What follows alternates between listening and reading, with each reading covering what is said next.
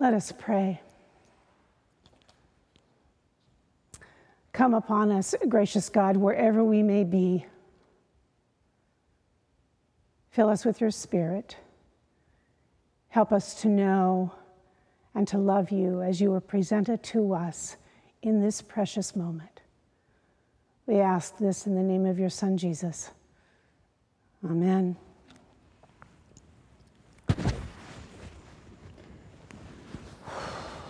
Today my heart breaks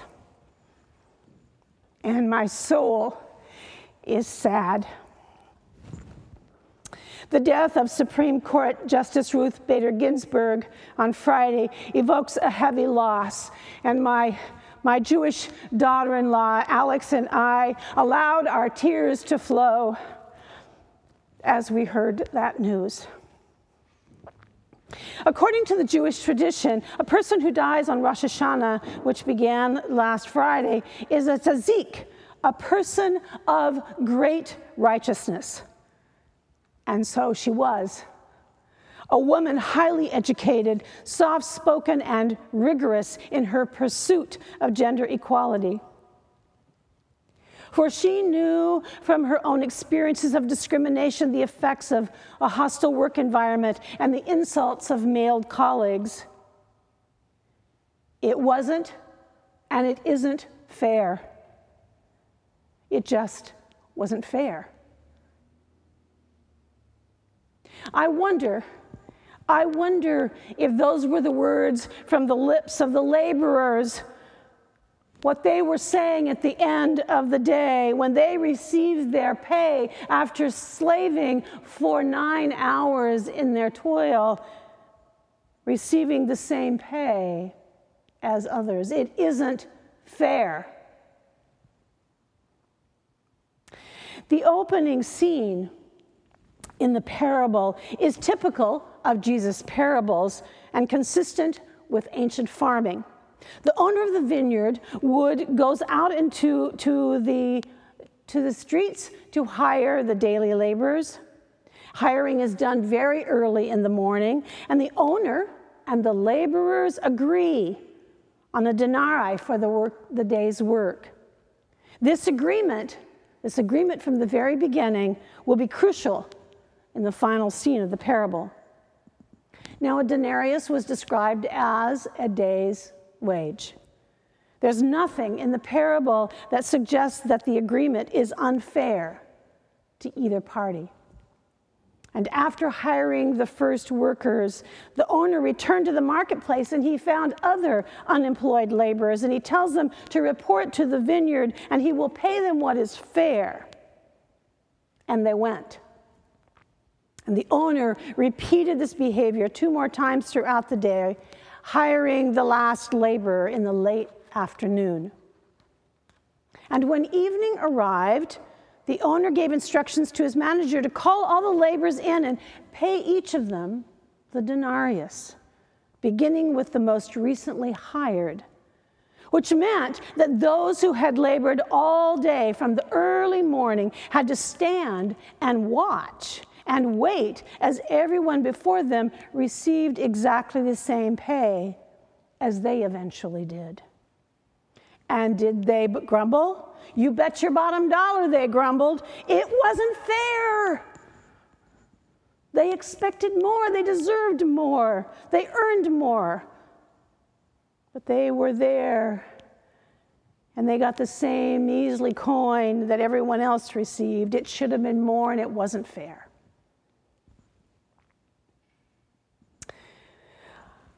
I have to wonder, how as this story sits with our understanding and assumptions of playing fair and square?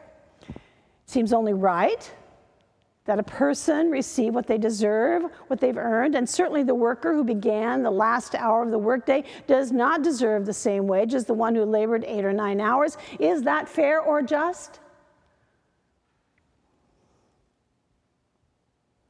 But that's it, isn't it? It's both fair and just. According to the landowner, there was an agreement between the owner and the worker, an agreement for payment. And doesn't the vine grower have the right to do what he wants with what belongs to him? Perhaps this is a really hard parable. I don't know how come I got this chance to preach on this one, but this is a hard one for me, y'all.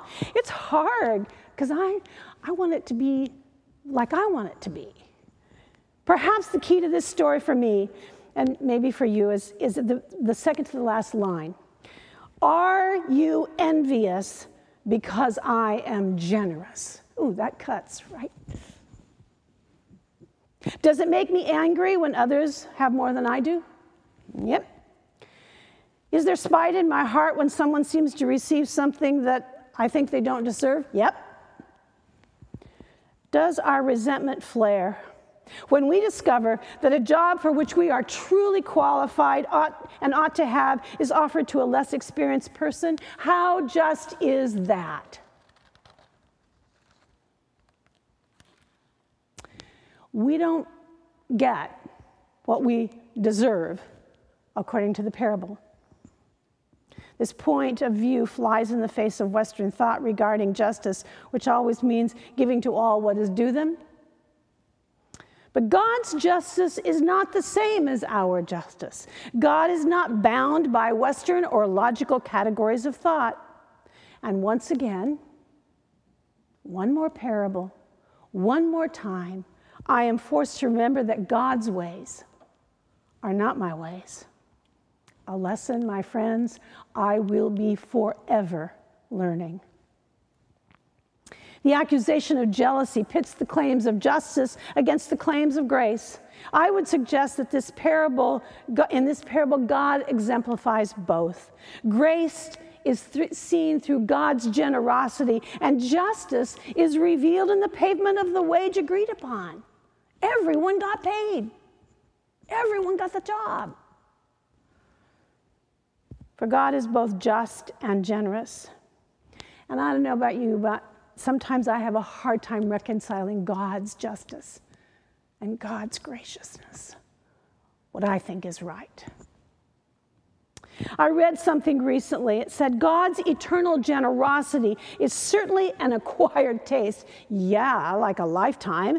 One it may take us a lifetime to comprehend. And linear thinking, mere rationality and logic without the considerations of the heart and the soul's destiny are poor rewards. Small compensation compared to the treasure God wishes to bestow. So how do we reconcile? How do we reconcile what God wishes to bestow with what we think is fair and just? If you think I'm going to give you the answer, I have no answer to that. I have a struggle with it. John O'Donohue tells a story in his book, Anam Cara. He's one of my favorite authors. A man was exploring Africa, and he was in a desperate hurry on a journey to get through the jungle, and he had 3 or 4 Africans who were helping him to carry his equipment, and they raced for 3 days. And at the end of the 3rd day, the Africans sat down and said they wouldn't move. They simply would not move. And he urged them to get up and telling them that he had this pressure he was under. He had to reach his destination by this certain date, and they stayed put. They could not understand this. Persuasion, and they still would not move. Finally, he got one of them to tell him what was going on. The native said, "We have moved too quickly to reach here. Now, we need to wait to give our spirits a chance to catch up with us." That's what Jesus' parables do for me. They give me the opportunity to read Mark and learn and inwardly digest, to take time. Perhaps our understanding and our response will come only in the journey of a lifetime when we pause and we wait and we listen Jesus' parables are so compact that they hit us full speed. We need to take time, a lifetime, to catch up to the wisdom contained within them. The great theologian Karl Rahner once wrote, "Everything we are and have, even the painful and the mysterious, is God's generous gift. We must not grumble at it, but must accept it in the knowledge that when we do so, God gives God's self with this gift, and so gives us everything that we could receive." To do this, to receive this, is the wisdom and the chief work of a Christian life. If we look into our own lives, we will find that we have not always done it. All of us, young and old alike, are really latecomers. And yet, God is willing to give us everything, if we'll only accept it.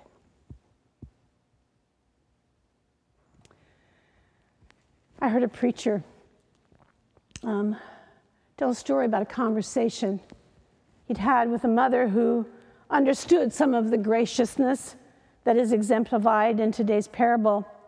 This mother had raised a number of children on her own by herself, and so what did she do? What guidelines could this mother offer to others in similar circumstances? The mother was asked, "I suppose you loved all your children equally, making sure that you gave all of them exactly the same treatment." The wise mother replied, "I loved all of them, loved them greatly, but I never wanted to love them equally. I loved the one that was down until he got up. I loved the one who was weak until she was strong. I loved the one that was hurt until he was healed. I loved the one who was lost until she was found." My brothers and sisters, grace goes beyond mere equality. Grace reaches out in love, not just equally, but rather to love extravagantly. God's grace reaches out to you, not as you deserve or even as you desire, but as God chooses, giving you love and mercy and forgiveness and life everlasting. It's just not fair. And thanks be to God, it's not.